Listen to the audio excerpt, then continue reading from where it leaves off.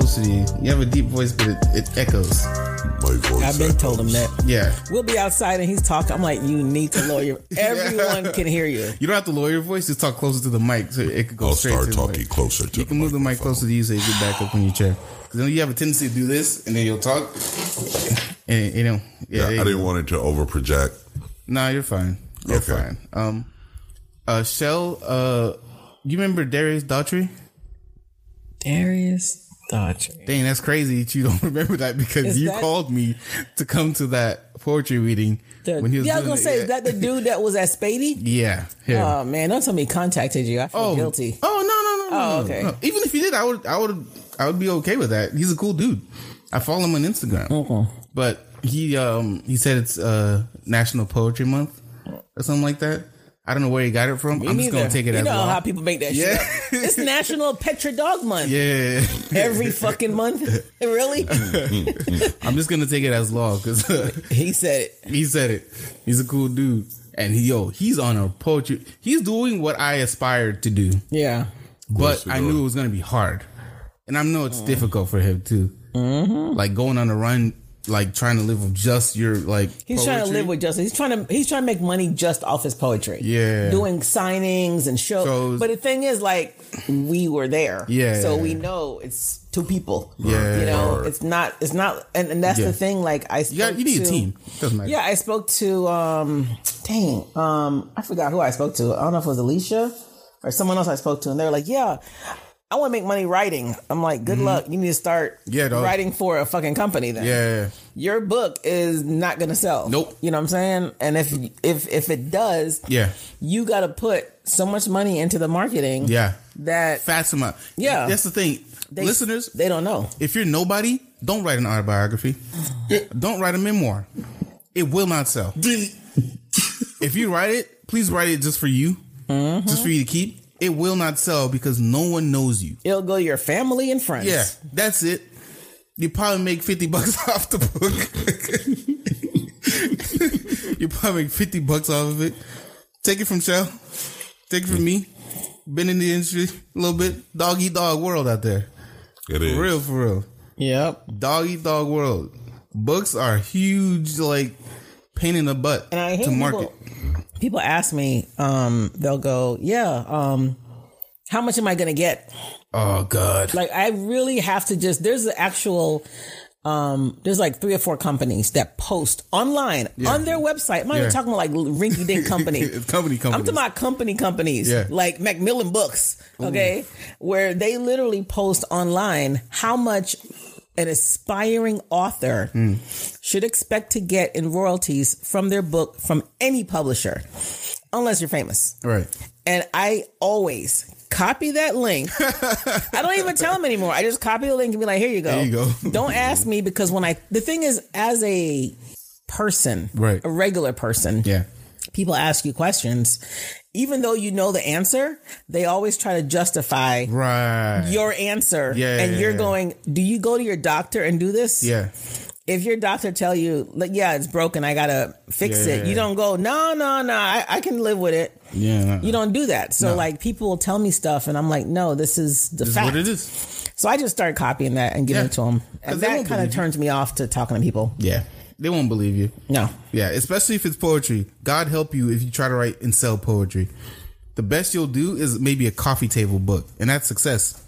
Because coffee table books, people will sit down, maybe look at it. Maybe your cover is interesting. Poetry is hard to sell. That's why I'm like, I'm applauding Darius because he's on a press run all the time. Yeah, so he's he has always to, somewhere. And the thing is, he can probably support himself. Maybe he has a savings. Yeah, possibly. Like if you have a savings or a family or somebody go for it. Yeah. I'm not discouraging it. I definitely think it's doable. For sure. But you gotta like have some credibility. Yeah. You know what I'm saying? You can't just go out there and start doing it. You need something because I don't think a lot of them think outside the box. That's the thing. You got to. Every creative artist or someone of that caliber needs someone as creative or more creative for them to offer their different point of view of how to do it. Poetry could sell. Yeah. The problem is it has to be presented in a manner that inspires someone to or I shouldn't even say inspire. I would say you got to turn that want into a need. And support for a business person, we see it as a support mechanism. In other words, it is a tool to add structure to a story. It is a tool to add structure to a concept or something like that. If you move poetry, for example, you look at Odyssey, when those were told, you were able to tell an entire tale through poetry, which is what made it make history. But if you everyone has an opinion, and a poet is one who takes that opinion and adds it in a form of lyrics or rhyme. Now, how do you take that to the third level? The third level is where the true poets are pulled out from the mid levels, who happen to be higher than the lower levels of people just saying their opinion. Once you get to that third level where you can integrate it into something, where Maya Angelou had it integrated into a movie in which the impact of that movie resonated with the concept of her lines. That's you hitting that larger point. Most don't get there. Right. You got to think outside the box. I also think you need the capital, because it's going to be hard to market. Well, yes and no. Some things are so great, they force the market to respond. Oh, that's rare. Take a young person who runs fast as hell and happens to be 6'6". Yeah. The market will come to that person. Right. Okay? While you take a person who might be 5'7". Yeah. And runs very fast, people's heads don't turn around. And then he's got to struggle to get into that market. You take a poet who could write well or whatever, and they're coming out there, they're not turning heads. You take a right poet who says the perfect stanza at the perfect time, a shooting, a killing, or a resonate or something like that. Then you have everybody coming to that poet. I'm going to give an example. And this is it's a fantasy book. I actually kind of followed it for a while when I first started out and like learning about how to market new writers. There's and I don't want to name the book or name the person, but there's a fantasy book, and the person who wrote the book used to go to schools with his sister and perform like reenactments of the characters. Yeah, that's dope. And so just so happens that one of the students' father was in the business and was like, oh, this could be great, blah, blah, whatever. And so kind of it just kicked off like that. You happen to meet a person or a friend of somebody who's financially able to provide you with that, then it makes a big difference. Right.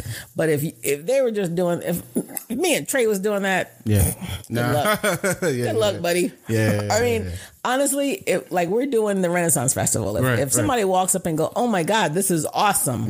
I want this everywhere. Yeah, you can do it. You can do it. Now you got the backing. You have the backing. But to just do it yourself, that's it. You're doing it yourself. That's it. You know what I'm saying? You're hoping to get lucky. It's incredibly tough. And that's if someone loves what you are doing and love it as much as you love it. See, I plan on getting an anthology done, but mostly so my work can be immortalized, not really to sell it. If it sells, great. If I'm able to market it, also great.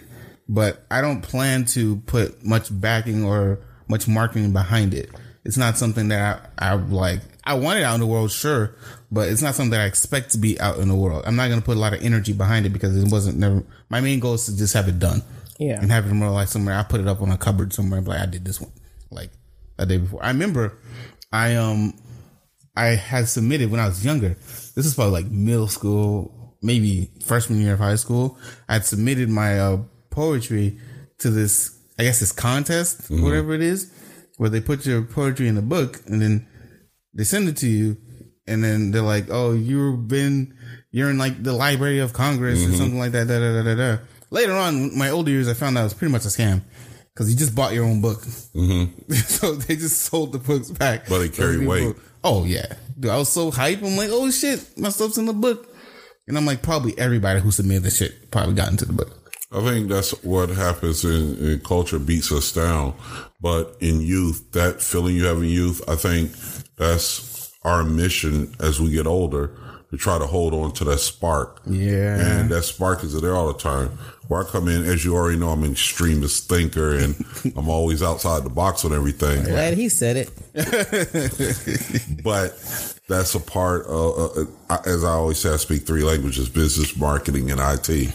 And you're going to find a lot of marketers like that. We're always trying to break the mold in order when we find a new product or service or something like that.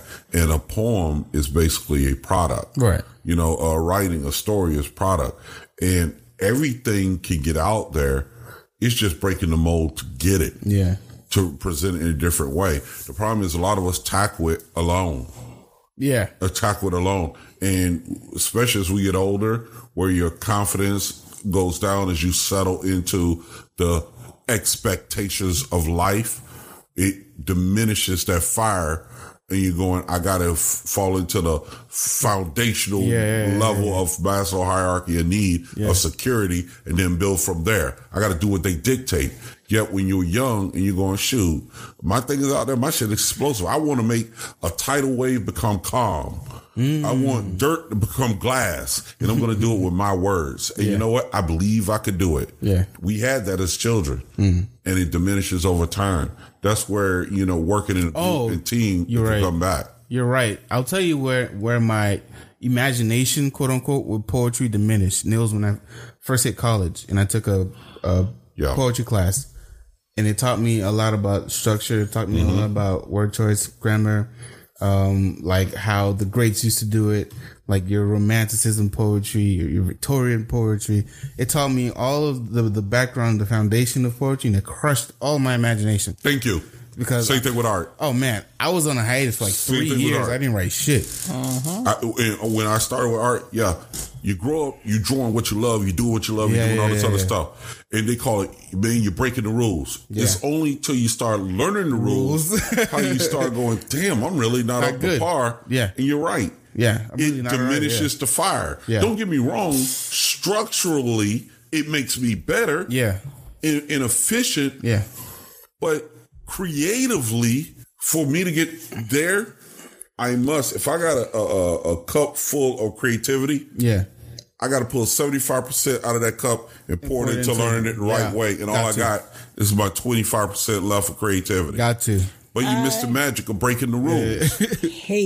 I don't draw. Yeah. But obviously my son does. Yeah. So growing up, when he was in middle school and I tried to get him into 2 art schools here in Palm Beach County. Not going to name the schools. 2 prominent art schools in Palm Beach County. Yeah. And obviously, if you're in the public school system, I hate even talking about it because it pissed me off this much. Like just bringing it up, I'm starting to like get hot. Oh, like my body temperature is going up. So in the public school system, they don't teach you the terminology. No. First of all, they really don't. So he goes to audition for acceptance into the school. Yeah. And he didn't get in. Wait, that's a real nigga school? You got to audition? Yes. And I literally wrote a letter wanting to know why he didn't get in. Yeah. And you know, they told me because when he was told to draw, and I forgot how they word it. You know how they'll say like tint? Yeah. Draw the tint or the shade, or it was some word. I'm sure he'll know the word better than I do. Yeah. But instead of saying color, instead of saying and it was a simple word. Yeah. But he didn't know what it meant. Oh. And so he just drew, and that was it. And he did not fulfill that requirement, and that's why he didn't get in. Do you know how pissed I was when I'm sitting here? Exactly. That is my point. You see a student with a talent, a gift. Yeah, for sure. And you're going to pick another student who literally just knows the terminology. Yeah. Instead of teaching a child that you see that has this gift already, right? You know, innate. Yeah. Instead of teaching them, you're just going to like, no, I'm sorry.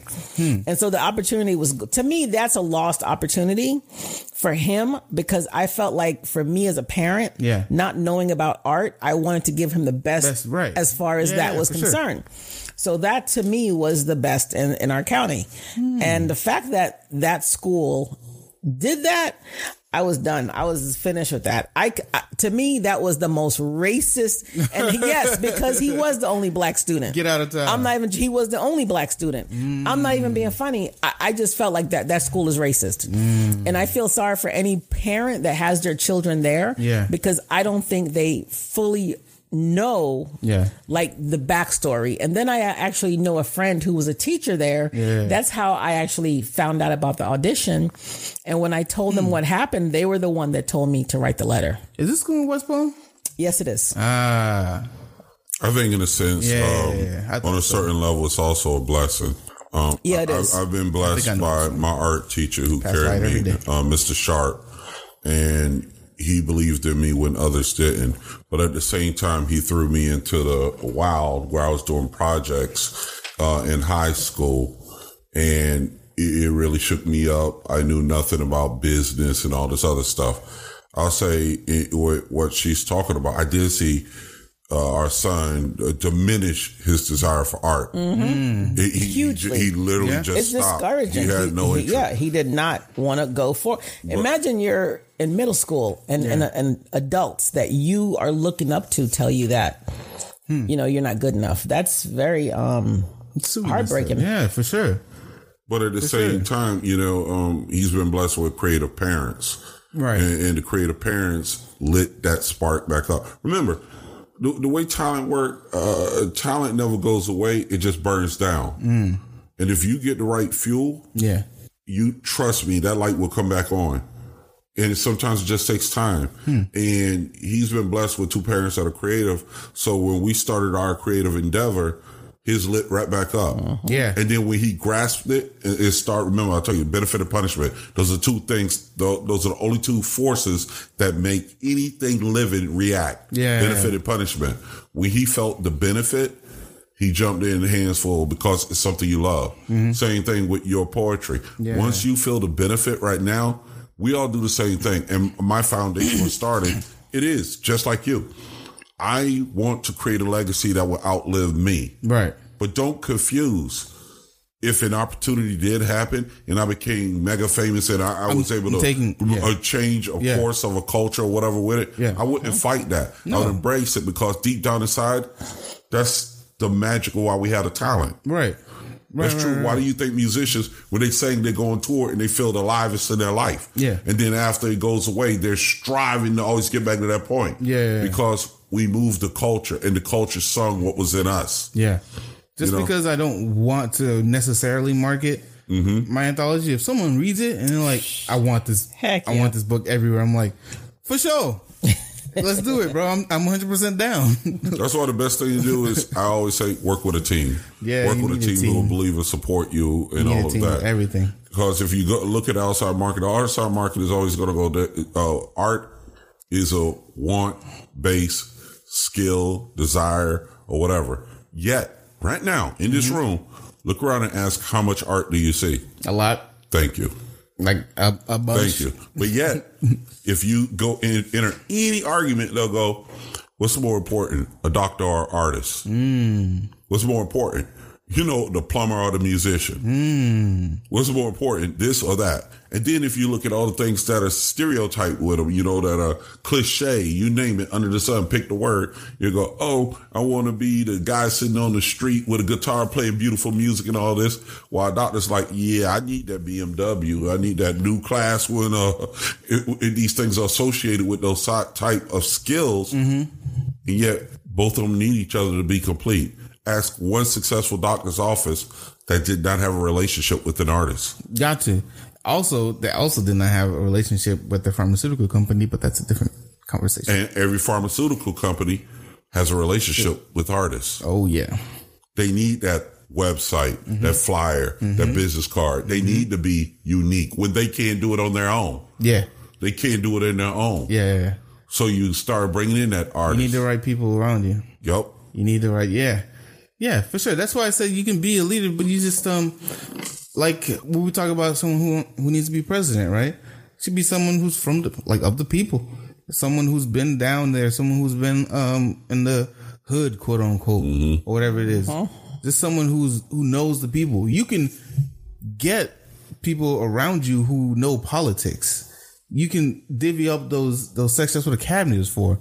It's just hard to find it. Yeah, someone who's battled through the struggle and who's been through the wars, the fights, and come all the way to the top. Who's gained the respect through actions and stuff. Yeah. But yet, when we come around and we hit the 4-year mark, and we're going, well, he's got these credentials. Yeah, let's vote, and we're not feeling it with our heart. I didn't mean to get into all that. I just wanted to bring up Darius because he said it was Poetry Month.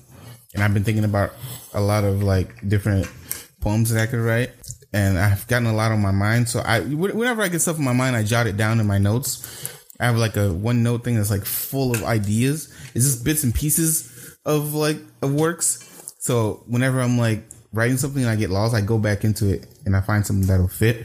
Because in the end, I always have like brilliant ideas, but it's always in bits and pieces. So shout out to Darius. I think what you're doing is super noble and super hard, and you're doing great at it, dog. I want to meet him again one day. I don't know where his next speaking engagement is going to be. Well, nowhere now because coronavirus. Everything's canceled. Gonna be at his house, man. On a podcast. Hi, Chris. Everything's canceled, but I mean, this is what the creative arts are for, and this is what podcasts are for. Times like these. When everyone's quarantined in the house, don't got nothing to do, everyone feels helpless. Correct. This is what we give them nothing for. This is where the artists shine. Yeah, man. We need artists. We need a poet. We need a musician. We need a painter. I'm gonna write. We need all of it. I got 3 days off. I'm gonna write something this weekend. And make sure we present that and go over it. Yeah, I'm gonna write something this weekend. Yeah, we need artists right now more than anything ever. I might drop my poetry mixtape for y'all. On my poetry mixtape. I'm gonna drop my mixtape on Monday. Trunk. Oh my god! We over there by Piggly Wiggly. I'm dying. You get on WordPress. Drop it now. Oh shit! None of this is our topic. Welcome to Lie About Nothing. 25 minutes in. My bad. So, as I was thinking about what we wanted to talk about today, I asked Shell, and she gave me a list of good stuff, but I like this one, which is college versus trade school. And this is interesting because my dad went to trade school to be an AC technician. Well, to be honest, I went to trade school with him because this man brought back his homework, and me and my brothers and sisters were doing his homework. Really, that plaque on the wall is mine. Oh my god! But learned the vocation. He's made a decent living out of it. And if you had a choice, would you have gone to college or trade school? See, you got to look at it in hindsight. As a child coming out of where we came out of, all my parents wanted is something better. So we thought college was the holy ground. Get to college. Yeah. Both, my parents were at trade school level, like just do trade school and they just do basic job. But to take the family to the next level, you need college. So let me ask you this. Is trade school associated with the poor rather than college? Working class. Trade school is a trade. It goes back to the origin of bartering. I will barter. I will trade my skill for your income, for your dollars. Yeah. So it's literally a trade, and it's looked down as the working class education. So, like my father was an electrician. Right. Every house needs an electrician. Right. So they're going, you would trade that skill, put up a pole, do this, and that's seen on that level. So my thing is, I feel like trade school is diminished in a way. Not diminished, but I agree. No, you're right. You're right. Like it's lesser than going to college, when in my opinion, it might be better depending on your situation, right? So like you said, where you come from, like that might influence, like if you never went to high school, imagine immigrants, right? So immigrants come here and they don't have any schooling. They don't have, the best they could do is take like a little education class on how to speak the language or wherever is they're at. And then more times than none, they'll take up a trade. Well, the main reason it was created was for social stratification, social and economical stratification. That's why. Don't get me wrong. A plumber is just as important as a doctor. That's what I'm saying. A doctor is just as important. But we needed some way to stratify the different social levels and economic levels we have in America. I'll always go back to our foundation is capitalism. That is our foundation religion. So when you talk about trade versus college, it's not that one is better than the other. We did it to split the cultures. We have a clear line that identifies the working class and middle class. Middle class is the gray area. Right. But the lower middle class and working class, those are considered trade. Yeah. And then you notice college, the price amount goes up. It doesn't mean one is more important than the other. No. Every doggone doctor over there has a plumber kicking in. Every lawyer is still going to a mechanic. Yeah. But by economic stratification, the social stratification, we're able to split the cultures and the expectations. That's all it's doing is splitting people. Could trade schools still be considered college? No. The definition of college, yes. Yes, right? The political side of college, no. The institutional side of it, no. Okay. That's what I thought. If I had the chance to, well, not the chance, but if I had to make the decision of like taking up a trade, I'd probably be a mechanic. Can I tell you to go to college? Why? Because that's what parents are going to tell their children in order to move up to the next economic level. And because parents think that trade school or learning a trade isn't as successful, quote unquote, as going to college. But the reality is the bachelor's is almost nothing now. Because I have my bachelor's, and I guess it's noble to get a bachelor's, and people still see it as an accomplishment, which is cool because it is an accomplishment. But it's also kind of a scam. Because look at college now, right? We're in this quarantine situation. Easily, they put all classes online. Easily. So what would be the point of paying for housing and all this other jazz when you could literally just get the class online? Because it goes back to stratification. A bachelor's and a master's gives you a key to the door that leads to the next level. See, the ones below it don't even get the key. You at least have the key. The problem is your journey in finding that correct door, that lock that it opens, is hell. For and sure. That's where the social stratification comes in. Not the economic, the social.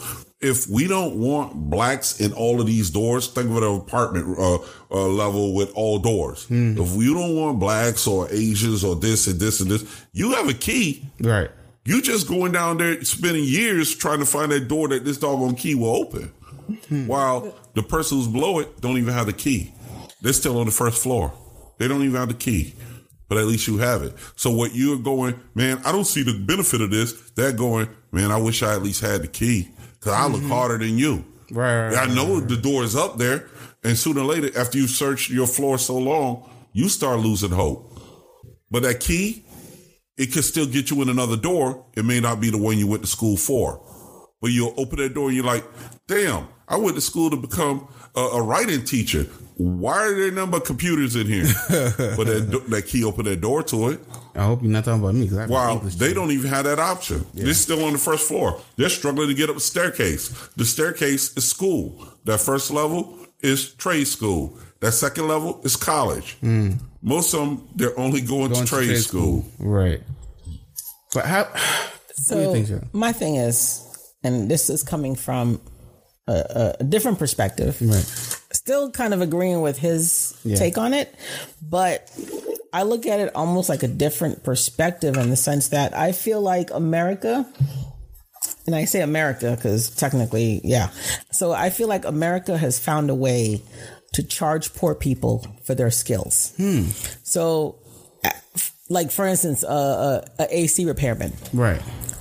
Back in the day, it was Bob. Who could fix everything. So if you were like, hey, I need my car fixed. Oh, go ask so-and-so down the road. Ask him to change the alternator, change the tire, or whatever. He could do everything.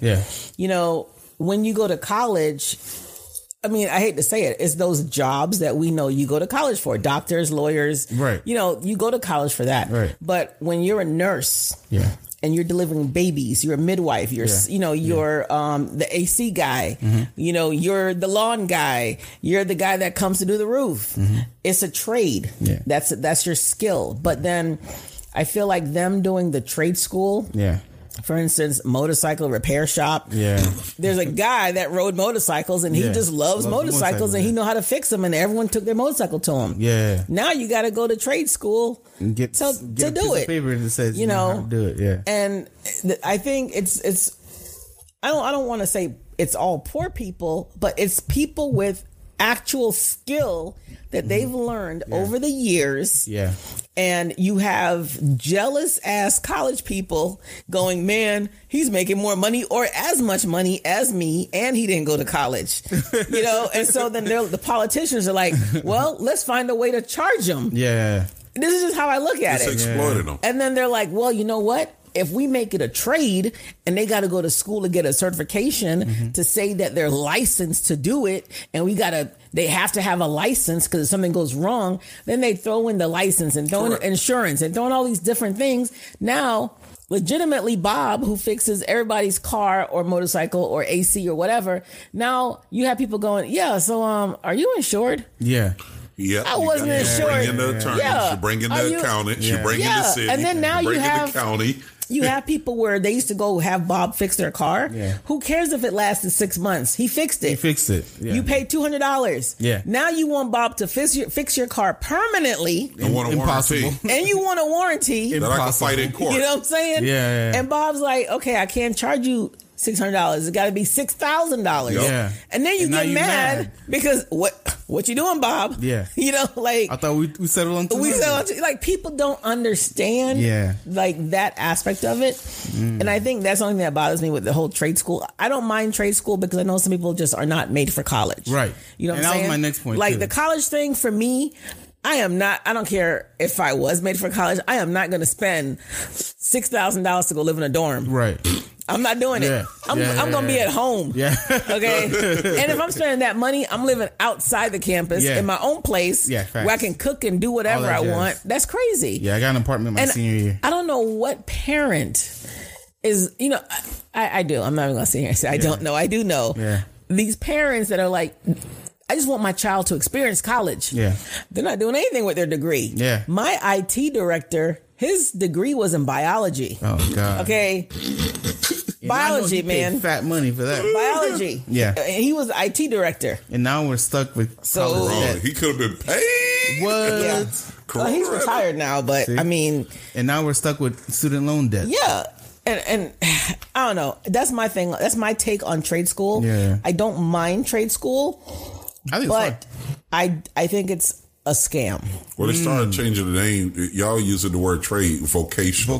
Same the main reason because just when you look at trade, it goes back to what you all saying. The whole concept is we are a village, and in this village, you could have one community, and the community is self-sufficient. Like she said, you go down to Bob's house, he'll change fix your car while you're over his house fixing the plumbing. While, the neighbor over here, the electrician, is over here fixing the lights while the other one is fixing the refrigerator. You see what I mean? They were trading skills. Trading skills. Now we call that vocational, in which we get to eliminate the community aspect of it. You remove the community aspect, the village aspect, and that it leads closer to what we are going to inevitably, which is globalization. It's spreading that by going vocational. But America is not going to let go of our social stratification. Do you think there's ever a chance that things like vocations or trades can be integrated into like the college campus type of feel? The answer is yes, but it won't happen. I think it should.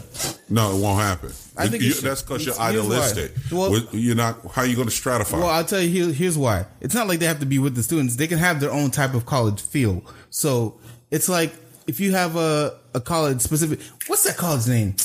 Dang. Don't say Liberty. No. There's a college specifically, or there's like a school specifically for like mechanics and working on cars. Or something A&M. Something UT. I saw the one with boats. But planes. Whatever that is, that could be like a whole college setting. You can live on campus. It doesn't have to be for 4 years. It could be for a year. It could be for as long as it takes to get that vocation. Still have that kind of experience. What makes vocational different than college is vocational focuses on the aspect of the physical work. But you can practice while doing that. There's Florida A&M University. It's Florida Agricultural and Mechanical University. Is what it is. I don't know if that's the same thing you're talking about. I don't know if it's the same. That might be mechanical. What like college is supposed to bring to the table are the upper skills such as the management, critical thinking, outside of the skill level thinking. That is the reason why they make all those other classes mandatory. Vocational doesn't have as many of those other quote unquote classes. So you have the split. If a person I'm going to be honest, I like working on motorcycles. Yeah. I don't need algebra to work on motorcycles. Yeah. I'm going to go vocational. I want something that serves my skill. And the cost. I work on boats. Right. It's the cost. They don't want to pay that money. That's true. Like the whole thing with the trade school is that it has to be less than a certain amount. Right. For the working class person to afford it. Yeah. And it has to be a certain time period. I can't see going to a college, campus and I'm in there for 9 months and they're in there for another 6 years. Yeah.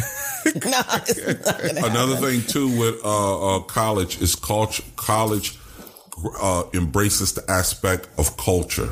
Trade schools doesn't address culture. It's mostly college address culture. I remember when I was in college and they were like, what is one of the primary things about college? It is a place that is putting people of like environment to find their mate. A lot of them are going to find their mate and lay the foundation of their mate for life, what they should be looking for. That you're bringing them all together. Just look at the percentages. If you take a higher percentage of quote unquote higher IQ people, put them in environment, you're going to have more relationships, a greater chance for more relationship of a person with a higher IQ. While if you stay in your hometown, such as mine, don't say it. If you stay in a hometown where all the IQ numbers are up and down, you just might find that, because your options, the IQ differs so vast. College was that a part. It's not a singular reason. It's that cultural aspect I'm telling you about that. I forgot what class we were in. Sociology. It was sociology. It was sociology. They were like, what is the purpose of college? And we were going into that aspect of college. Yeah, you increase the percentage chance that you will find a mate of that level. And even if you don't, it will have such an impact on you during youth that it will mold what you will look for going further in life. You're going to look for a woman with a higher IQ. She's going to look for a man with a higher IQ because you get to feel the benefits. But if you're in this up and down environment, you're going to go, he work on motorcycles and he's sexy. IQ is low. Yours is high. You're going to have more of a mismatch. But I think that's subjective because correct. I could have a trader vacation and still have that high IQ that you correct. That's because it's playing percentages. Yeah. It's not an absolute. No. It absolutely, if you look at it, it's percentages. That's why they go send us an application, give us your SAT. Right. If you start going through all of that, yes, the IQ is higher. Doesn't mean you can't get a dunce in college. Yeah. They know at least 30% or 10, 20%. They're going to be dunce because they got rich kids and they don't. Yeah. But at the same time, you're going to have that same 10% that's highly intelligent in a doggone skill set, in a vocational school. But then let's talk about the 10%. The 90% left going to have lower IQ. They couldn't get into college. While the 90% over here wouldn't go to the lower end because they got into college. Right. So when you go in I'm talking social now. Yeah. Social, not economic. Socially, a woman is going to have a greater chance of finding a smarter male. A male is going to have a greater chance of finding smart. That's the sociological side of it. Then you got the economic side, which goes back to social stratification. I don't know. Maybe I'm just an optimist. I tend not to agree. But I also think that one of the benefits of doing something like a trade school vocation, you'll find someone who, let's say someone who is like in a school to be a mechanic, but also does AC on the side. Correct. Also does, windows on the side or something like that. And you'll make that relationship with that person Like maybe if they do a job for you one time, you're like, oh, this is fire. And then boom, you recommend them to your home. I agree. Recommend them to your family. I don't think they're dumb. I think they're very skilled. For sure. And I also think they're also they're very smart and intelligent because you have to be in order to learn that skill. It doesn't come just naturally. You're not born learning how to fix a bike. Absolutely. So they have the intelligence and they have the capacity to learn different things. Just chose this one thing. They might not be school-like type people. I wouldn't say they're dumb because that's absolutely rude and incorrect. And if I said that earlier, I apologize because I was using an example. What I'm saying is when you get skill is just something you do, something you have innate and you could grow or whatever. You could be a genius. Right. And highly skilled you can. Our first hate But mail. then it looks at the width of the equation. Yeah. The width of the equation. College is addressing that width. As I said before, I'm using this loosely. You got a lot of dumb people in college. Yeah. You got a hell of a lot of dumb people in college. I met some. And then you see what I mean? You got a lot of smart people with vocational skills. Yeah. I stood in the middle. Never finished college. Never got out of there. So I stood in the middle. But so I can understand absolutely both sides of it. There's nothing more magical than being with someone that know how to fix a car, AC, electric. You can't tell me anything bad about them. No. But then again, I can appreciate a doctor that loves computers and doing all this other stuff. Yeah. But at the same time, I could meet the dumbest biologist and the dumbest doggone plumber or whatever. Yeah. You know, that doesn't take either one away. It's just ultimately what we're going to get back to is foundational or a reason, which is we use it as a tool. So they're really equal. So would you say college is more socially accepted? Both are socially accepted. Come out of the environment. Here, college is more socially accepted. Right. But if you go back to my town, you give me an electrician. You give me a guy that know how to mow a lawn and fix the motor when it breaks. He don't have to take it anywhere and get it back and mow it. Yeah. It depends on the city, country. Remember, in the city, you can talk college. But how many cities is compared to country in America? Yeah. America's mostly country. Yeah. So they'll take that skill set. I'll take the skill all day long and twice on Sunday. I haven't seen it personally, but I just feel like these people are looked down upon for some reason. No, they are. Like, it doesn't make sense. No, they are. Your construction. You know how fast shit goes up nowadays in construction? I blink and the building's 6 feet tall, yo. Done. Yes. Done. Yes. I'm blinking and stuff. Look, you've been driving. I know you guys probably don't go down south, but The way they did a highway. I'm going down south. I promise you. Crazy. You know what? I'm going to talk about down south. Atlantic Avenue. Yeah. First of all, Atlantic Avenue and Congress, when they started construction and made it 2 lanes, I was like, that is the dumbest decision ever. Whoever did this is an idiot. Yeah. However, I came home one day. Atlantic Avenue had 2 lanes. Had 3 lanes. I'm like, who the hell did this when I was going to work? Overnight. It's like, dude, I went to work and came home. Atlantic had 3 lanes. And it wasn't like 3 of the same lanes. It was 3 different lanes. Dang. I was like, where did this come from? Yeah. How did they lay this down? Dummy fast. You know what I'm saying? I give props, man. Dummy fast. That's what I say. You could never. I don't discount. You remember when they were building the Tri-Rail station? No, Spanish River by the Tri-Rail station, Spanish River Road. I don't remember. By the Tri-Rail station, and they were putting that up, and we saw the off ramp and the on ramp being built, and I was like, "Where is that going?" Yeah. Dude, I was like, "What direction?" I was wondering how they were doing the curve.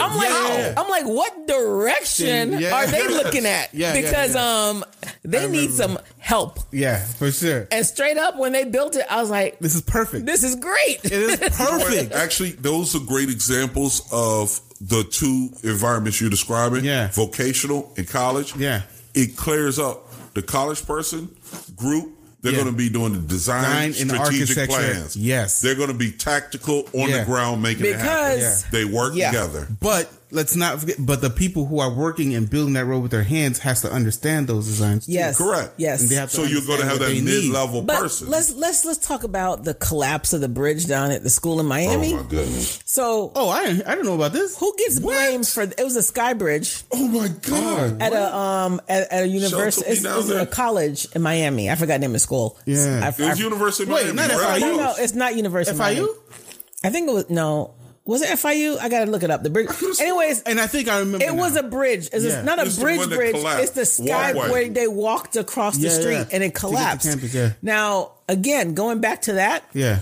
Trade versus college. Yeah. That trade guy was clear. Yeah. He was clear. It was a college guy. It was a college dude. Okay. A college dude who owned a company or something. Yeah. And he was like, I have my bachelor's and master's and everything on the back of my wall. They went to his office. They weren't going to the general contractor. Say you didn't mix the cement right. It wasn't that dude. It was the guy that designed it. And they were like, how come your design was flawed? Right. And then this guy now has to go back to his credentials and go, well, I had 7 years of architecture. No, you didn't. Exactly. You know what I'm saying? It doesn't show. Like, I'm sorry. And so, I don't know how long that was up either. Tell them about, man, those cars were literally flat. Yeah. Like, I thought I was bullcrap. Shell got had a video or something. Dude, that was creepy. Yeah.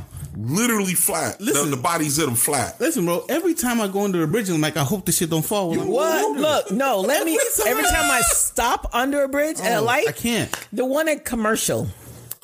I think it's Commercial. Either Commercial or Cypress Creek. One of those. There's a bridge. Yeah. And you have to stop at the bridge and wait for the light. Yeah. Dude, every time the cars pass over 95, you hear. Yeah. And then you hear the bridge. And it's like I'm just like, man, if I see one rock fall, I'm getting out of my car. I'm getting out of my car. Yes. I'm getting out of my car. They're going to have to come see me. Getting the fuck out. They got to come see me. You got to come find me to move that car. I'm jumping just out the way until the light change. I'm not gonna lie though. And then run back in my car. I'm with you. I'm with you. And I'm in awe. Because you're trapped. Oh, you know what? Trapped. My brother told me, I asked him today too. He told me about, do you know those giant cranes that they have when they're doing construction? Yes. That's like 1 billion feet tall. You know how to get up those things? Don't say the zigzag ladder thing. They climb the fucking ladder. I know. I watched them over in the building in Boca. There's no elevator. I know. There's no. There's a cell phone. I think it's a cell phone tower or some kind of tower. But there's a tower in Delray. And I want either Delray or Boynton. I don't know if it's a cell phone tower.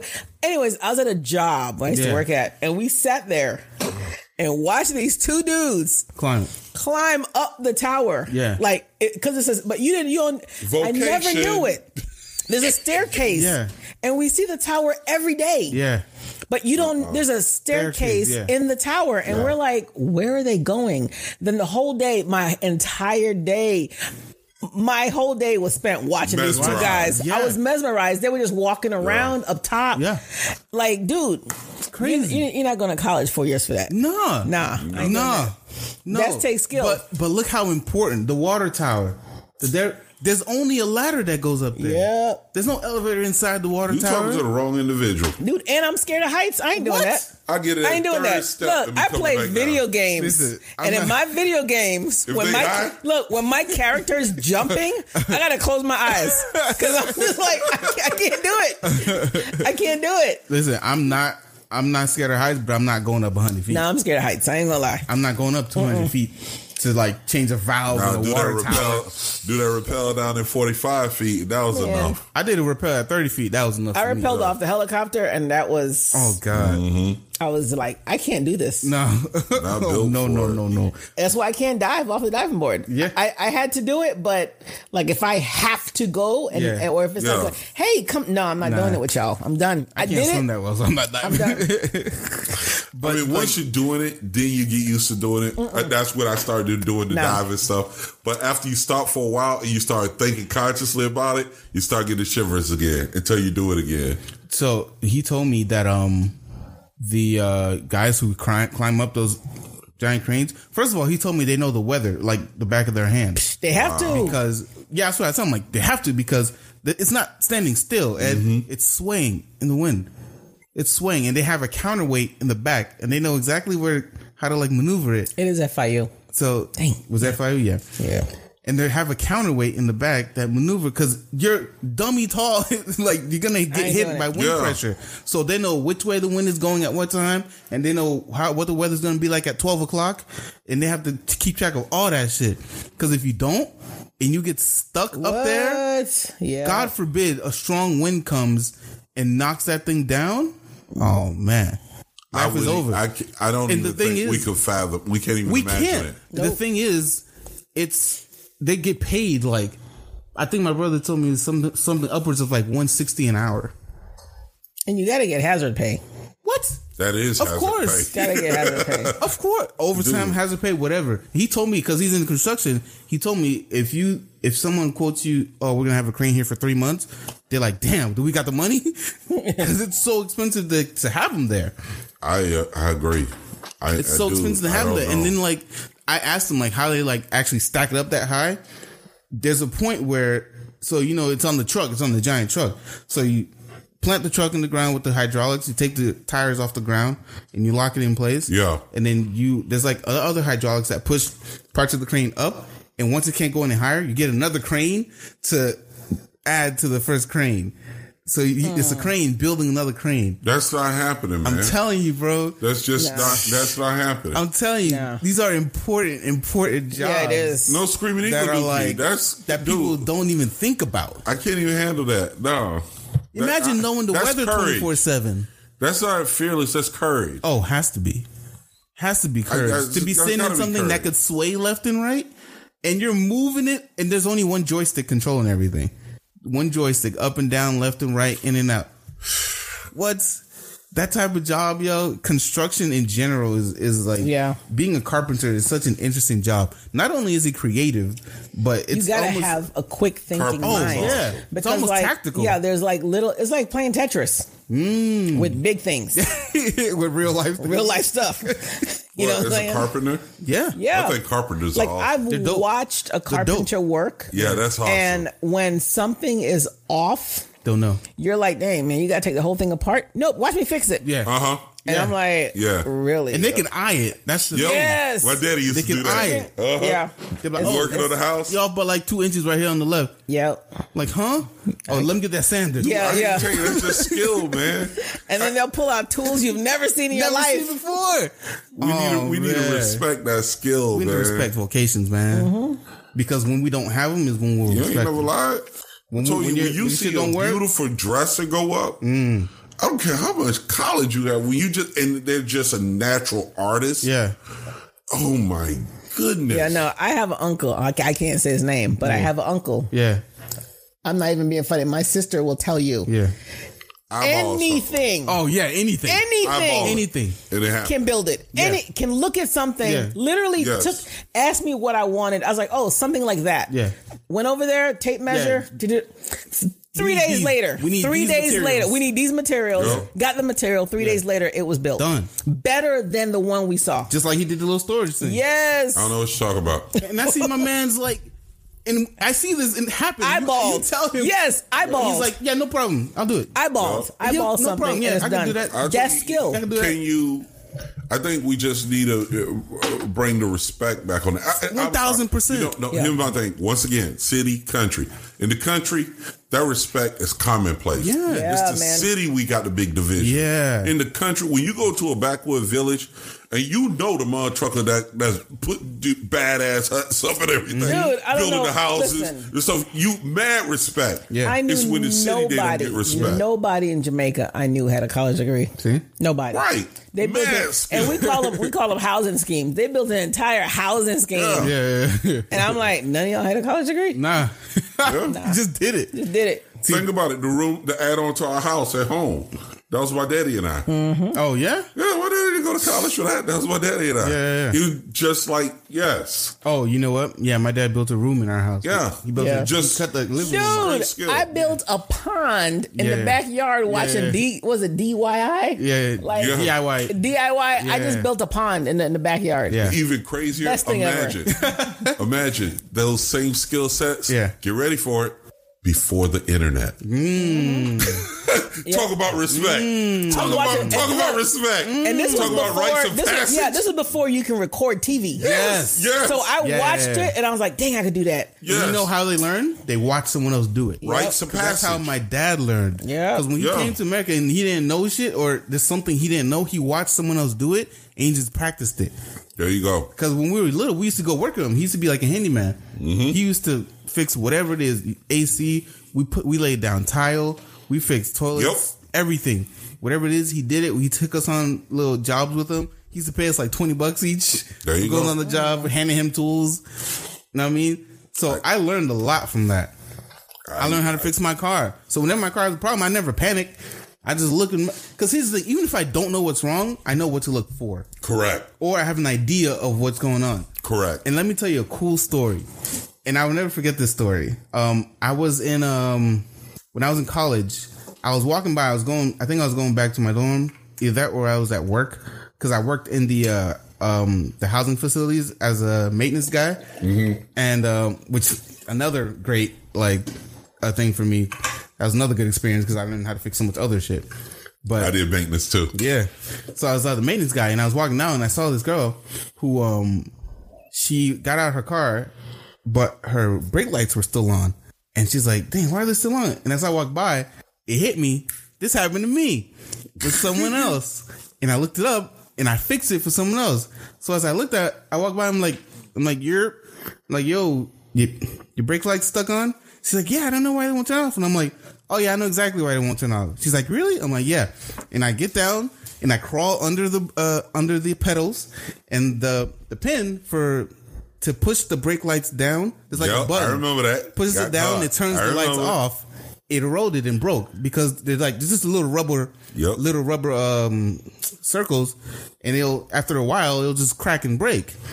So I told her, hey, listen, do you have 2 pennies and some tape?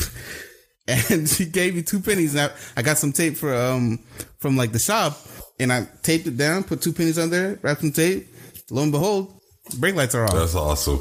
He was a genius. Yeah, I'm telling you.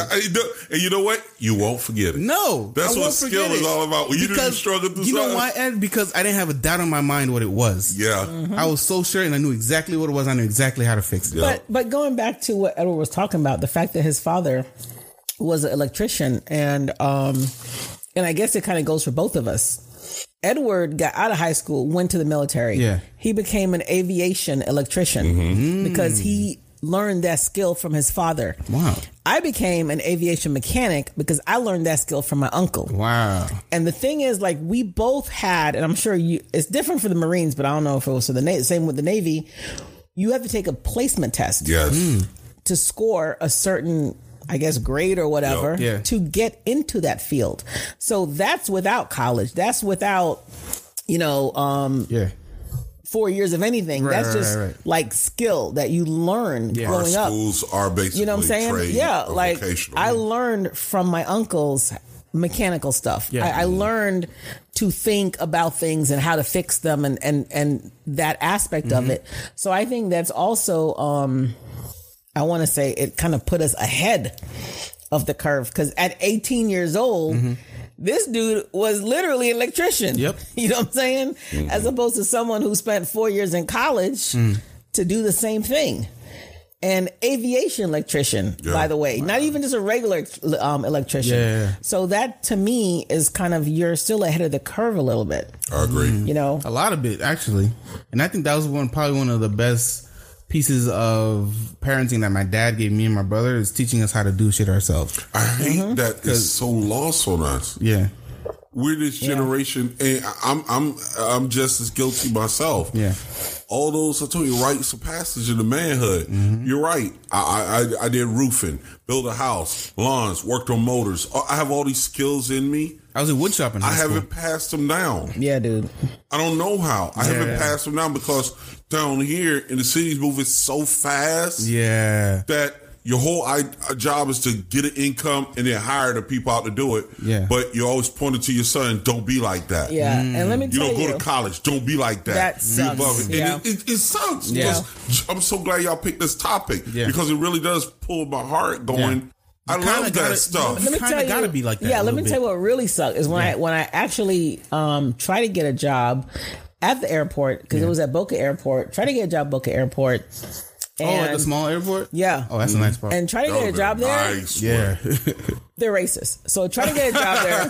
Well, it's all private jets. Yeah, it's private jets. But I tried to get a job there, and it was literally the college thing. Yeah. But yet still, like, I had all the skill. I listened to what the job was about, and I was like, I'm not going to college for this. I know all this right like, now. I know everything. I'm not doing that.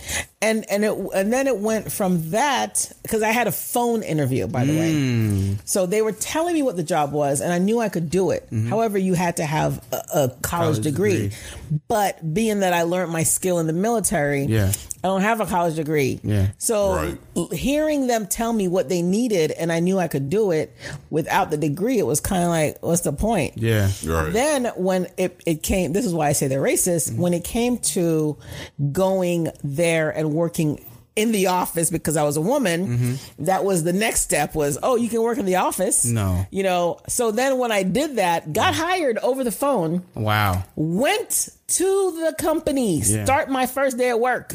Walked into the building. The woman was like, oh, can I help you? I said, yes, I'm the new office manager. Oh, I'm sorry, the position's been filled. I'm like, yeah, I know. I'm the one. Field, Complete, like, no. Wow. Nope.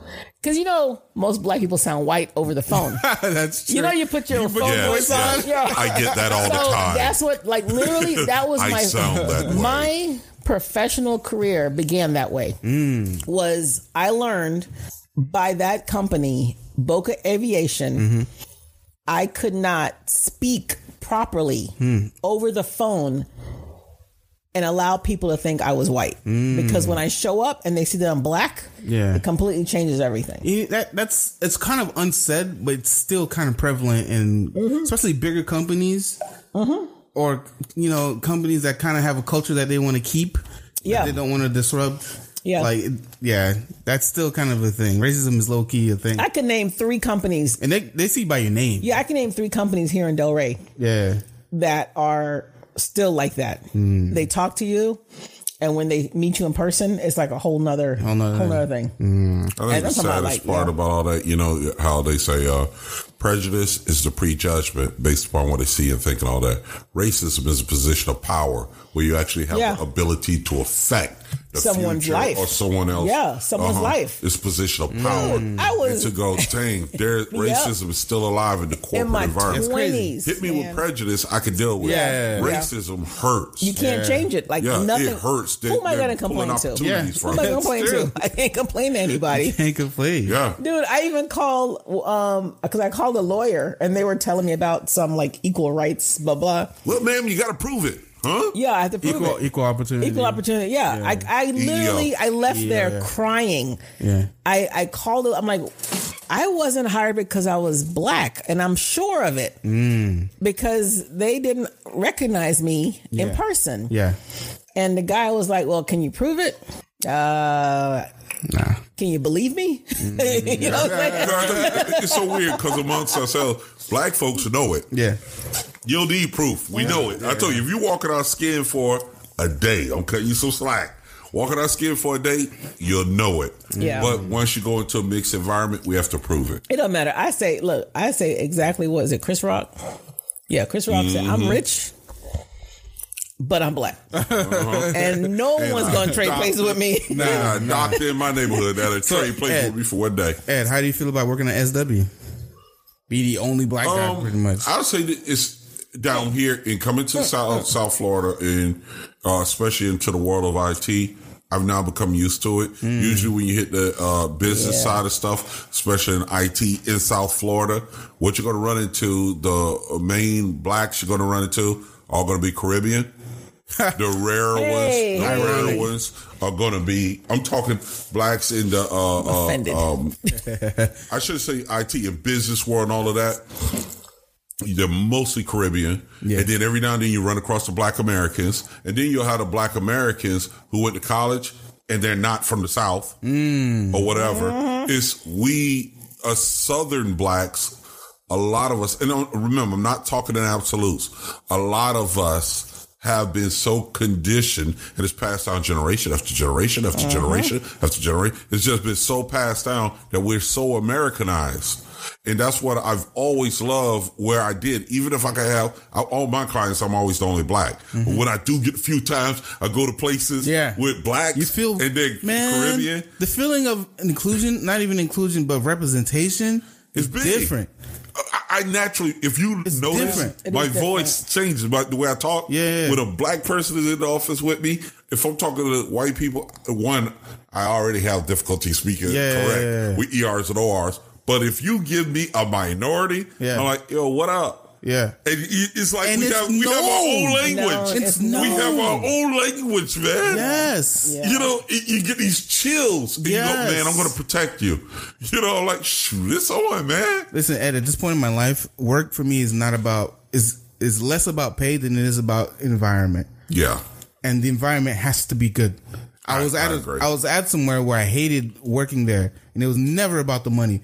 I didn't even dislike the job. The job was fine. I could have done the job, but the boss was a bitch, and the environment was garbage.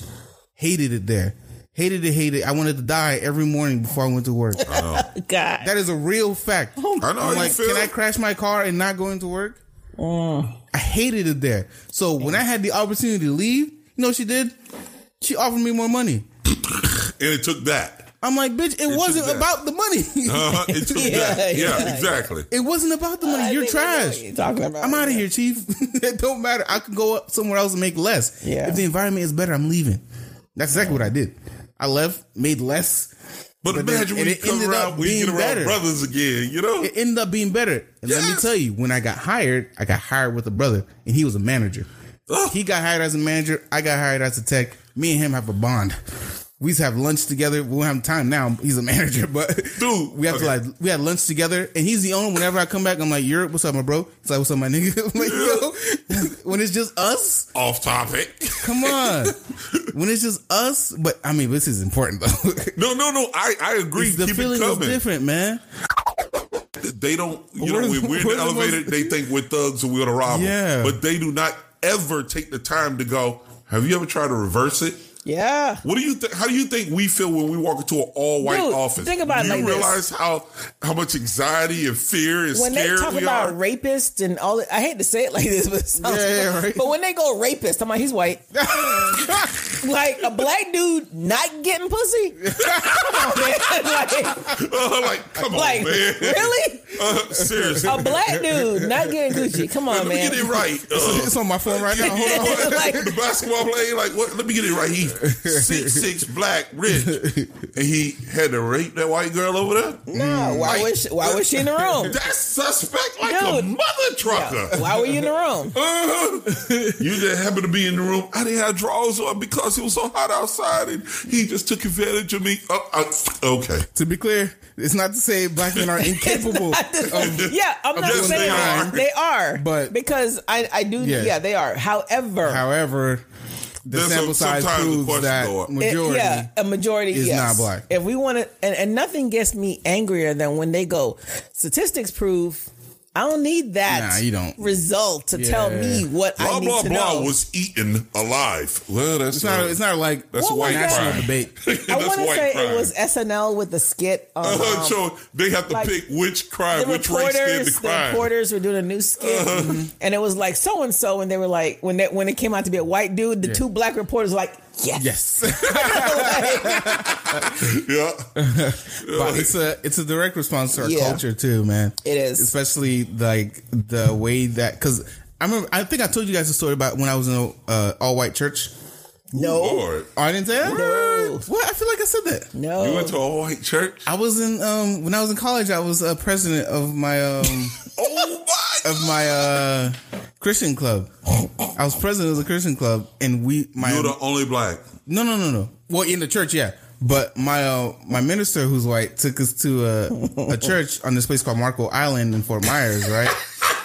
I know where Marco Island is. Yeah. Good luck. Marco Island. He went to a cult. Well, it's super rich because the island land is so precious. Yeah. There's not a lot of it. Yeah. So you got to be dummy rich to live there.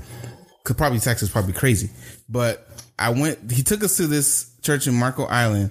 I walked in. I shit you not. I was the only black person there. Everyone else was white. And this was in the lobby. God. This was in the lobby. We went to like the main place where everybody sits down. White preacher, white everything, white. Like we sang the whitest Christian songs. Like there was growing up, I was that too, Chris. I'm not gonna lie. Yeah, it's hard. And you know what's funny? They stood up like, we have some visitors here today. Y'all stand up and present yourself. You just have to, yeah. It was me and a sea of white people. Yeah, I went to it because I grew up Roman Catholic. Yeah, and I came to this country, and my mom was Baptist. And because I was Roman Catholic, I went to church with my neighbors. And so I went to a different church with my mom. And so it was, yeah. They do church quick, white though. Yeah. It's quick. Dummy fast. I love it. It was quick. Church was like an hour 20. Yeah, hour and 20 minutes. You out. For dummy fast. Black church, it's like being at a club. 4 hours. 4 hours. I hated going to church with my mom, bro. Look, and then you get there early and leave late. Bruh. Who you talking? Like, bro, you talking? Sunday school. My mom wakes us up at 7. Church is at 9, dog. Like, mine's Sunday. It's supposed to end at 12. End at 1:32. It does not end at 12.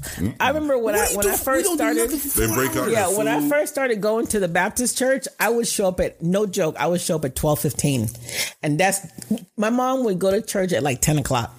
I'll show up at 12:15. The pastor is just starting to preach, bruh, and I was like, don't even talk, the preach is an hour. I know the message is an hour. I know.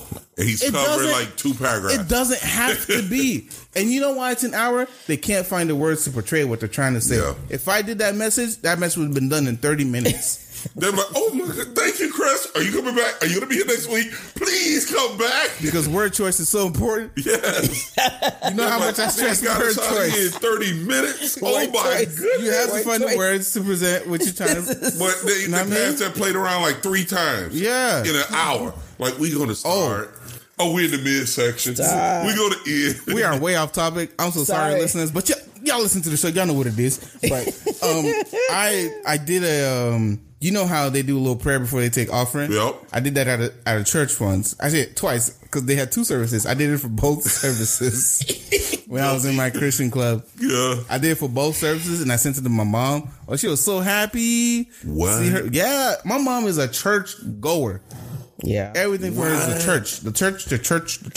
You can find pretty much any Haitian mother who's traditional. The church. Yep. Tells her how to live her life. Yep. So... when I sent her that, but she was super happy. That going back to this, that's the problem with black people. That's the problem. You letting a church run you. Yeah. You letting somebody. Imagine me. A lot. Imagine me getting a bunch of people together and going, give me 10% of your income. 10%, and I'm living better than you living. I want 10%. That's faith. I think seed faith. You gotta go back to the roots of the church. Back then, like I said, I always go with the idea of the village, the community. And while we have all of these getting back to your original topic, where we're training skills and all of that, the hub for meeting was the church. It was the hub of the community, the hub of the culture. Don't get me wrong, leaving religion out of it, it still served that purpose as the hub. And as it passed down with generations, now I'm talking about Black Americans again, but as it passed down for generations, those of us Black Americans who came up with that church hub, trading services and all of that, where when you fix your neighbor's door and they go, oh, Eddie, that's the best door I ever had. You get that compliment. It carries you for the day because someone appreciate your skill. You come down to the city or you hit college and you go back to fighting the racial battle on the only black. You ain't shit. You ain't garbage. Oh, I hate niggers here, niggers. When you get all that negative stuff, it does make you drift back to where the compliments were. Yeah. When you fix your neighbor's boat or they can help you with the car, you truly are thankful. You truly, when he goes back home and his wife come over and give you a pie and go, yeah, I just want to give you this for helping my husband out and doing this. Dude, that stuff carries so much weight. And then you got to choose to go to that other world. That'd be fire if a woman gave me a pie for fixing Husband's car, bro. This dude right here. That'd be dope. I would. We sounded like that. We do fish. But also, let's not get twisted. You can't eat everybody cooking. What? Slow down. We talking about a black neighborhood, man. No. You get that right cornbread? No, you gotta be in some. You gotta look at some people's houses. Yeah, dog. Yeah, look at their houses. Yeah, I need the old fashioned grill, the big ass oval one. Where you can put mad shit in there. I want that. My God. I want that. I know it's gonna be fire. I want the smoke to be seen a mile away. I can't wait till this is over. I'm gonna make some. That's why I want some collard greens. I still have some. Don't play, Shell. Stop. Don't. Collard greens, cabbage. Nah, where you throw some doggone chicken in there, roast it. Yeah, we were just talking about that. Going back to fried trade. chicken, fried fish. Going back to trade. This is what bothers me again. I'm gonna mention this. This is what bothers me as a woman.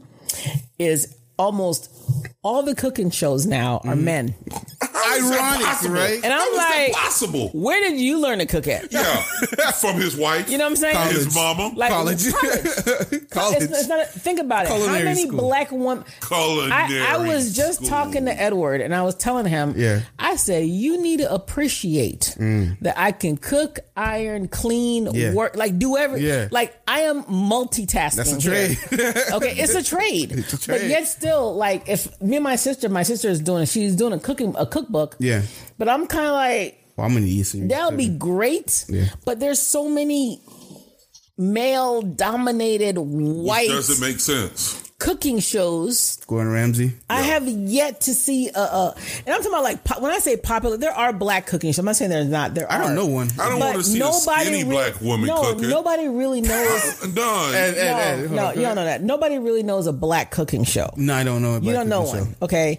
And the thing is, online, there's a bunch of black people that cook. Yeah. But yet still in popular culture, TV, it's all white and male dominated. Here's the thing though. Okay. Why haven't they gotten a black woman on TV to cook? That would kill. Can you imagine? You got to market. They would take over. What? They would take over. Rachel Ray would get the fuck out of here. They would take because they're gonna take over, and there's too much spices. Bro, they can't take it. They would get Gordon Ramsay. They can't take out of here. That food was sad. I've watched the stupid look. I watched the Gordon Ramsay videos, and I'm like, who the hell told this man that he know how to cook? You know what irks me? And this is my little pet peeve when I look at cooking videos. Yeah. And they'll have the meat and they're, first of all, they don't wash their shit. Man, I want to kill them. These people are nasty. Nasty Once again, Ed, you can't eat everybody's If you don't wash food. your fucking meat, you nasty. It's so gross. You nasty. Because you can smell it. Yo. You can, God damn it, you can smell it after it's cooked. Yo, I've seen people throw it in the sink. Yes. Dude, did you wash your fucking sink out? Yo, even if you did. Oh my God. Even if you did. I'm done. Listen. Okay. Calm down. All right, man. I'm about to get high. All I'm saying. These are nasty. That's how we got corona. I ain't gonna lie. That's how it came. That's how, yeah. All I'm saying is there's options that's not being. Come on. Taken advantage Another thing, too, is they make those small dishes that are cute. Oh, wait. This is my problem. Yeah. When they're seasoning their meat and they go, yeah, just add some salt and pepper. Bitch, the fuck? Y'all left an entire fucking continent for seasoning. A fucking continent for seasoning. You left it to go find seasoning. Use the shit. You killed an entire race of people. Yeah, bro. Use the shit. Okay. Y'all let the Goya go. Oh my God, that's so annoying. Y'all let the Old Bay go. When they'll be like, yes, and we have this wonderful T-bone, and we're gonna put some salt and pepper. I'm like, where's the oregano? Hey, don't forget the garlic. Parsley. Where's the garlic? Don't get the garlic. Where's the what? Yeah. The hell is going on?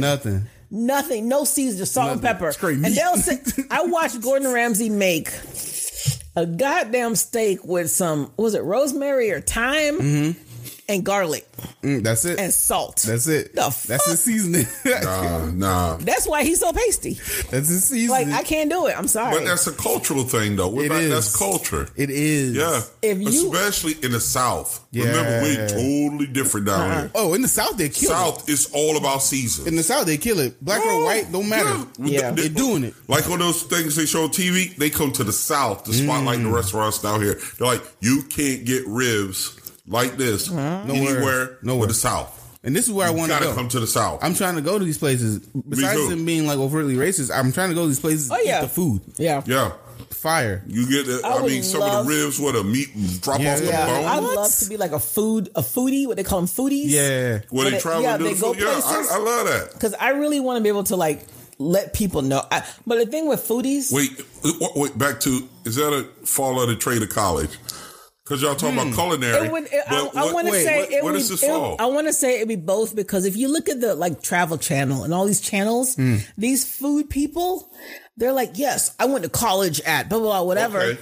But then you also have the ones that are like, and I've been traveling the world since high school, and my parents paid for my. It's a mix. It's honestly a mix. But again, they're all white, so we don't really know. For us, it's natural, but once again, it goes back to social economic stratification. That's all. We keep going in a circle, but you're absolutely right.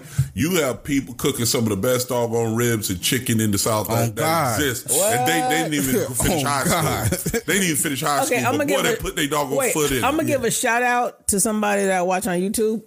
His name is Darius. Darius? Oh, you know Darius can cook. Darius cooks. His name is Darius. His name Y'all is need Darius. to stop playing this shit. Darius cooks, like literally. Y'all need to stop playing. I've made some of his recipes, because I mean, honestly, and I wouldn't give him a shout out unless I made the recipe. Yeah. But I made some of the recipes because I cook based on what I like to eat. Right. If you come to my house and you're going to eat my food, it's going to be how I like it. Yeah. Okay. I'm sorry. It's gonna, even Edward's like, it's too hot. I'm like, shut the fuck up. So, like, I've made his meals, but I put my own spin on it. So I'm like, Darius is a black dude. He actually has a cookbook. I didn't buy his cookbook, but I look at his recipes. I'm like, dude, you should be, like, he should be on the Food Network. He should have his own show. I'm not even trying to be funny. This guy, his foot in it? When he first, I'm talking about, I watched him when he first started. Yeah. And his kitchen was the size of a bathroom. Jeez. Wow. And he was cooking on a stove, and he had, like, no space whatsoever. Yeah. And this dude literally, he evolved, but it's like, this is who I'm talking about. This is the people we need to get out there. Well, what do we call that? Trade culinary? No, that's a trade, because he didn't go to school for that. Skills. I don't think he went to school for that. You know what I'm saying? But yet still, it's not appreciated enough. That's the thing. He needs the support to get, people like him needs the support to get out there. Yeah. To be better than Gordon Ramsay or the other people. Rachel Ray. Yeah. I've seen her videos because I was like curious. Yeah. I'm like, who the fuck endorsed her? Yeah, I don't know who she is or where she came from. I'm not even trying to be funny. I don't watch cooking shows, like Martha Stewart. I know Martha Stewart's famous, but why? Yeah, right. That's why? a good question. Why are these people famous? The ingredients and stuff. No, it's not the ingredients. She became a celebrity.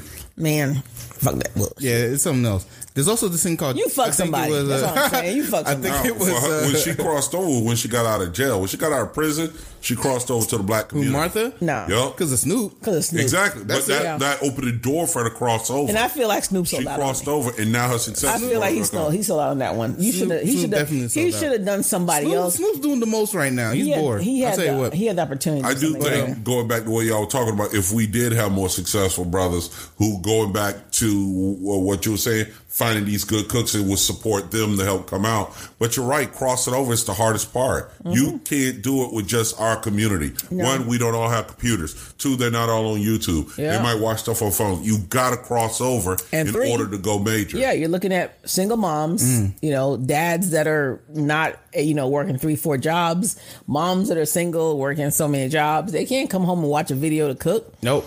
You know? They're out there making it happen. Yeah. Yep.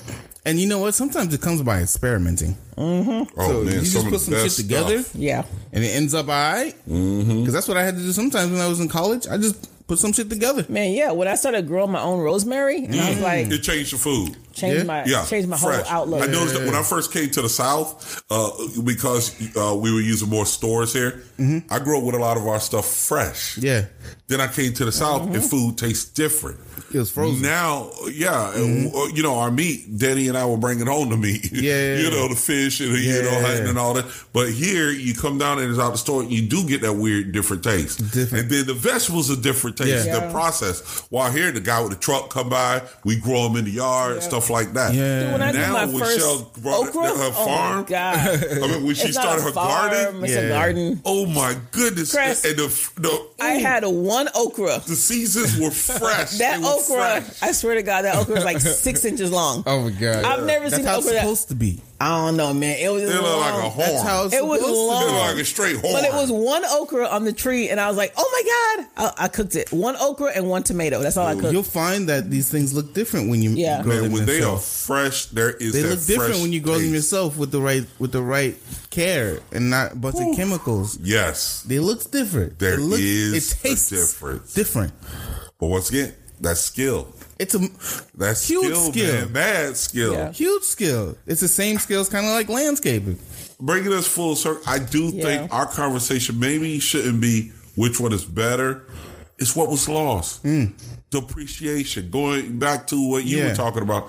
Depreciation. Yeah. We should be making as much of a big deal for a person that has the skills to do something that save us as we do with a dog or lawyer. I mean, hell, look at EMTs. Oh man, You know what I'm saying? Yeah, skill. That's a skill. That's vocational skill. For you to go into Fireman. the EMT school.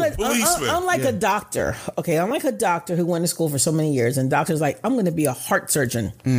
Okay, you know what you're getting into. Right. When you're an EMT, you don't know what's you at the other don't end of that know call. what's happening. Okay, Nothing. you're like, I'm willing to just roll the dice. To me, that's a skill. You have that heart in you to go, I'm going to treat every human being, no matter what position they're in, no matter what situation they're in, no matter how hurt they are, I'm going to treat them exactly the same. As far as a doctor who goes, you know what? I'm going to look at your eyes and that's it. I don't want to hear about your goddamn heart attack. I don't care about that. You know what I'm saying? Like, explain to me how a doctor makes more than a fireman. You know, a lawyer makes more than a cop. You think they should be equal? Teachers. Explain to me how teachers make less than all these motherfuckers. Make less than anybody. We learned our lesson. That is a Corona taught us brutally. Yeah. Boy, teachers need a raise. Parents right now are like, damn, those teachers are awesome. Yes. Raise the salary. My teachers are walking on water right now. Parents should be in the streets. Yes. Protesting. Yes. That teachers get. Every parent who got kids. Every parent. Those parents, we haven't met my job. Remember, I deal with law firms and stuff. Dude, they're like, the kids will stop moving. I come to work, even during coronavirus. Get away from the kids. But I'm going, y'all making all this income. All this income. Can't watch your goddamn kids. There are two things they can't live without now. A nanny, skill. And a teacher, skill. Dude, can't live without them. Skill. Now all of a sudden they appreciate them. I'm like, you sitting on $250,000 a year, and you didn't understand why teachers are protesting. But now you ready to pick up the picket side and get out there on horseback to get them back in school. They realize, I'm telling you, when the money stops and you look at time, you look at your life. You see the things around you that make your life go. The cogs that spin, and just how important they are. You're absolutely correct. And once correct. one breaks, then the cycle, everything else breaks. With now you don't have nothing.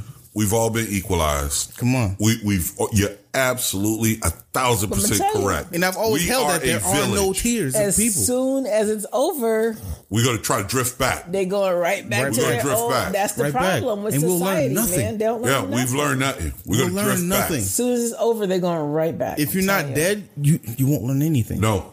Correct. Right, we're gonna, as fast as possible. Like right now, you see, we're talking nurses out here dying. What? They're fighting to save people, and they are fucking dying. Yeah. Remember, the doctors are doing the upper end. For every one doctor we may get sick, he's losing 3, 4, 5 nurses. Yeah. Facts. Okay, they're dying. Yeah. And we're going, it takes a village. We are a village in this emergency. A doctor's no more important than that nurse. Because she's leading on every word she said. And she's no more important than the fireman or the EMT that's bringing them in. No, that's not. I agree with that, but on the sidestepping of that. I feel right now the nurses are who's taking care of the patients. Yeah. Because the doctors are there. To make diagnosis. The doctors have already said we know what the diagnosis is. Yeah. I don't need the doctor to come tell me I'm pregnant. Yeah. COVID, you know what I'm saying? pregnant. Yeah, I don't need you to tell me I'm pregnant. I need the nurse who can come in and treat me for the pregnancy and help me while I'm a doctor. When I was in the hospital, I saw my doctor one time. Sounds about right. One time in Once 4 or twice days. You'll see him. Yeah, in 4 days, I saw him one time. I saw my nurse every day. Yeah. That's whose name I remember. That's who I thanked for everything. Who gets paid more? Who gets paid more? Exactly. But the nurse is the one coming in to help me pee. Tactical. When I gotta pee, the nurse comes help me pee. When I have to use the bathroom, the nurse helps me get up. Yeah. You know, like that to me is kind of like, I'm not saying doctors are not appreciated. I'm not saying I don't appreciate them because they do a good job. They know, but they know the stuff. There's certain things I think the pay rate kind of makes them feel that God skill, make them feel like, oh, I'm better than you. Right.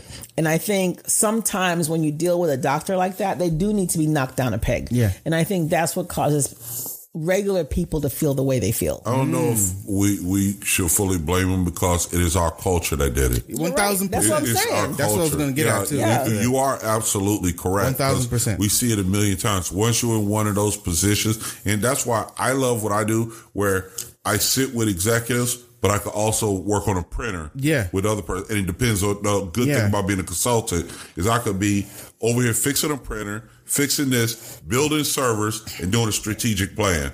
It keeps me grounded and holding on to my humbleness and feeling the great appreciation of getting someone's computer work as well as finishing a project that you work $2 million. Right. You know, sometimes they forget.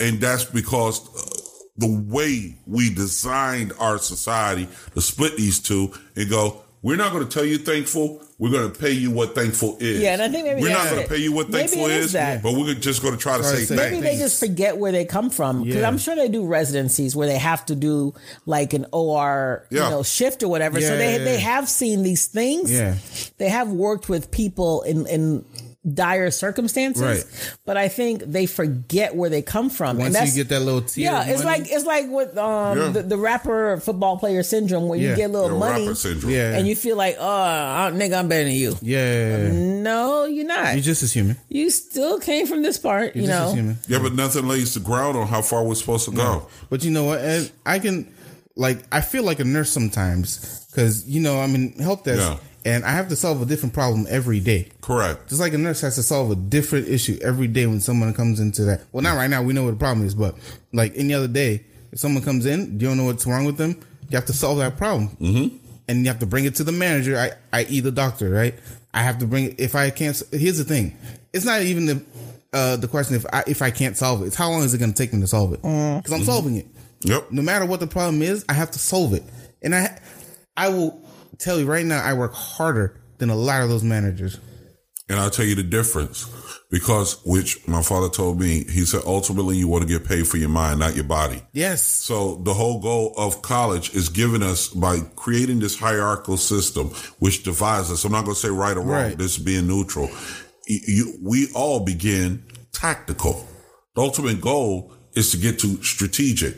But if we don't have something that could divide the skill set, tactical skill set up from the strategic skill set, which we have done in America, but we don't have something to split it, then you don't have that next step for you to aspire to get to. Some people are just happy having an excellent skill set on a tactical level. Right. They do just fine. Nothing wrong with that. Yeah. But by creating this new echelon of hierarchy, now those that go, I do want that strategic skill set. College, as I said before, the reason they have all these other classes and increase the amount you pay for is to mold you into seeing tomorrow. Right. Strategically. That is the hierarchy. This is neutral, not good, not bad. We can argue all the stuff. One of the things we do miss on the tactical level and looking back is how much more thankful we should be. Yeah. Because they are the foundation that these are on top of, that sit on them. Yeah, and it goes, what Edward's saying, I kind of just like popped something in my head is going back to that, it kind of trickles down because in these doctors that buy their Maserati or live in their mansions, they're calling the people that have the trade skills to come fix their stuff. That shit. You know what I'm saying? So it kind of trickles down. Man. Yeah, it kind of trickles down. But I think it does go back to the hierarchy and the level of respect that you give a person. Yeah. You know, a trade person looks at a Maserati in a doctor's driveway and go, man, that's an awesome car. Yeah. You're doing well for yourself. Yeah. While a doctor would look at that same guy fixing his car and be like, yeah, okay, buddy. Yeah. And that, like, it's, so when you know what I'm saying? The thing is, when you have that appreciation for something that you know you need them, it feels different. Yeah. Like if I go fix someone's computer and I do it in like a minute, they feel kind of stupid. I'm like, no, you're not dumb. I've just been doing this a long time. Yeah. Like exactly. I've seen this before. So all I have to do is blink once and I know what the problem is, or I know where to go look.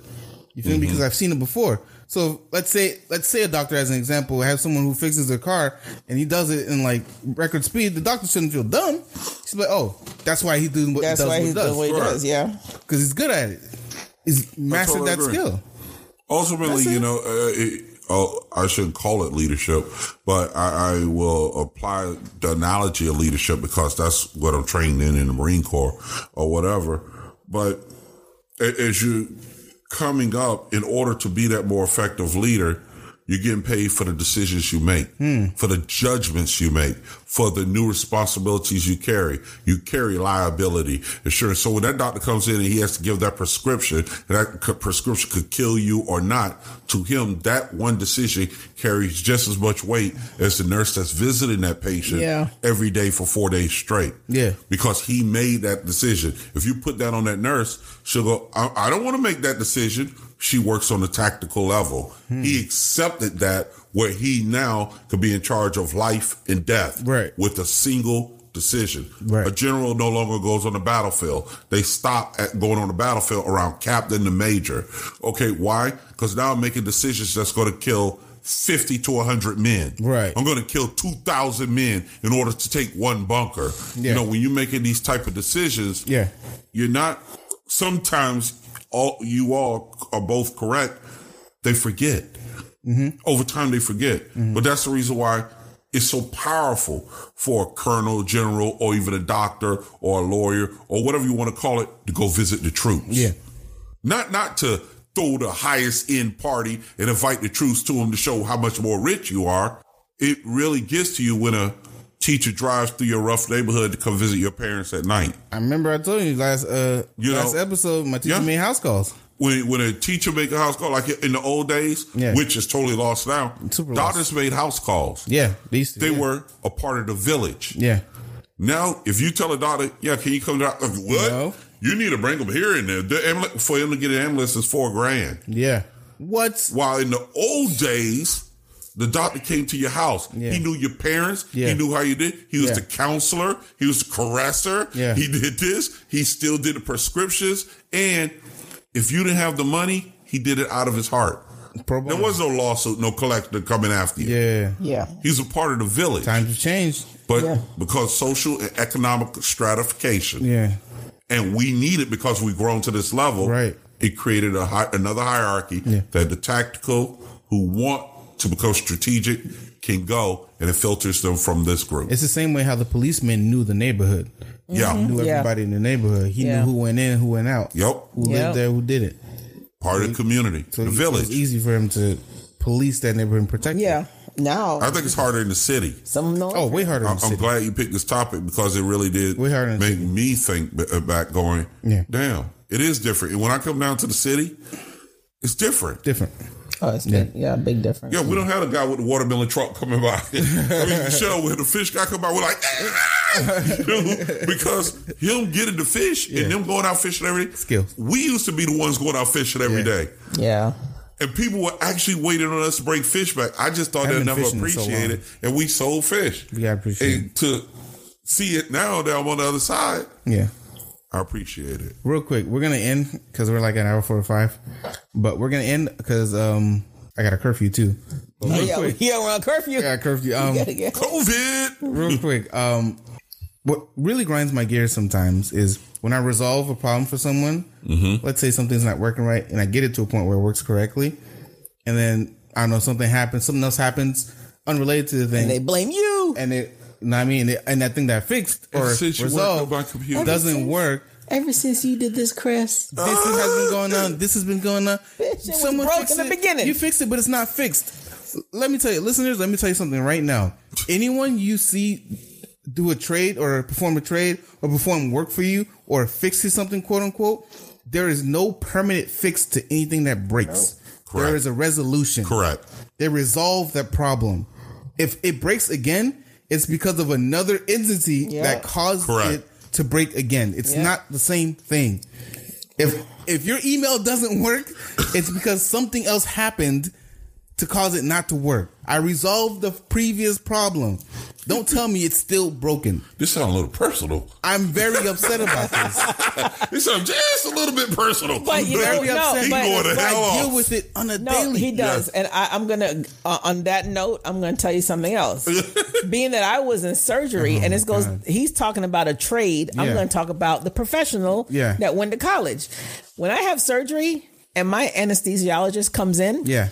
Oh, you better be having a good goddamn day. Yeah. You better be on point. You better know what the hell you're talking about to give me that damn drug. Exactly. Okay, to put me to sleep. I don't want to wake up in the middle of surgery. Yeah. I don't want to feel shit. Yeah. You know what I'm saying? So like you have to look at the person and fix. Yeah, like that person has to be skilled to do their job. Yeah. You know, when they're doing anesthesia, they need to know how much to give me by my body weight, my medication, or whatever I'm doing. Like, you need to go to school for 10 years to learn that shit. Yeah. I expect it. Yeah. I completely expect that. And I'm going to ask you, so did you and your wife or husband have an argument this morning? I remember last surgery I'm like, so are you feeling good today? Yeah. Are you all right? Are you all right? Because I don't want nothing in your head to mess with mine. You didn't feel funny doing that? No. What? Nick, I'm going to sleep. I'm asking my doctor if he felt all right. Yes. Because he might just glance at my boys like, leukemia. I don't want that. Leukemia. I can't call my doctor's name, but I was like, so how's your wife today? Yeah. Did y'all fuck last night? You need to be. Was that good? Like, you need to be really happy. You on point. You gotta work that out. You know what I'm saying? Like, right now, I don't want to hear there's nothing. No permanent fix. If you sprain something, it doesn't heal the same. If you break something, it doesn't heal the same. If you have surgery, you have scars. Yes. There's no permanent fix in anything. No. Stop telling me the shit broke again because it didn't. Something else caused it to break. Yeah, I'm just saying. Right? Tell me this. How should, in a perfect world, people treat the trade, skill, vocational, and skilled people? How do you want them to? I want them to treat them like they would treat someone with a degree. Yeah, the exact same way. If respect and appreciation. Understood. Yeah, if I get pregnant right now, I'm suing. I'm suing because you told me that this shop. You told me this shop was closed. No. I'm suing. But a trade skill. If I had a trade doctor, my dad taught me how to be a doctor. You know what I'm saying? If it was like Little House on the Prairie. Yeah. You know what I'm saying? I call someone to come in and help me out. Yeah. Like I can't go sue Mary Beth because you didn't do a good job. Yeah. No. Midwife. Yeah, I can't do that. But because, I have a professional doctor that did it, I have certain expectations. Yeah, for sure. You know what I'm saying? Like, it's the truth. You have but it's the same expectations with your tile guy. Yeah. I expect it to be level. You know what I'm saying? I mean, I expect the plumbing to be good. Dude, like, think about it. If somebody hooked you up and came in and did your roof. Fire. And you paid $500 as opposed to $5,000. You're gonna be like, so what if that's missing a patch up there? I'm okay. I'll go is the roof sturdy? Yeah, is it follow me or I'm not? Fine. So that makes a difference. I agree with that. Yeah. Well, listeners, please respect college degrees, people with college degrees, people who decide to take a trade or vocation equally. There's no superiority among them. It's just different choices in life. I agree. Either what's the word I'm looking for? Voluntarily or involuntarily. It doesn't matter. Whatever trade, because anyone that learns a skill and masters it is probably one of the most important people in our society. Yeah. Because when you don't have them, you'll understand why they're important. Mm-hmm. All right, so that's it. Yeah. I gotta go before the cops pull my shit over. When they were like, what you doing, boy? What you doing out here at 12, boy? Oh, me, a black man in the car? Out past curfew? Good. What the hell? And I might need to borrow the 9. I'm doing a podcast. All right. Sure you will, son. Just come with us. We're gonna get to 10 episodes, and then we're gonna shut this down until the COVID thing Take a hiatus. blows over. Take a short hiatus or a long hiatus, however that shit goes. This is my last word. I love you all. What are you saying? This is episode 9. We got one more after this. One more episode. One more episode after take this. a hiatus. Then we'll take a hiatus. Let's call it a spring break. I guess. That's the last thing you want to call it. Spring break. A spring break hiatus. All right. Well, y'all have a good day. Stay safe. Wash your goddamn hands. Yes. Please. Damn. Just wash your hands. Don't breathe on nobody. nobody. Don't touch your face. Give me 6 feet. Stop touching your face. At all places, give me 6 feet. That's it. All right. It's a lot about nothing. Thank you for listening.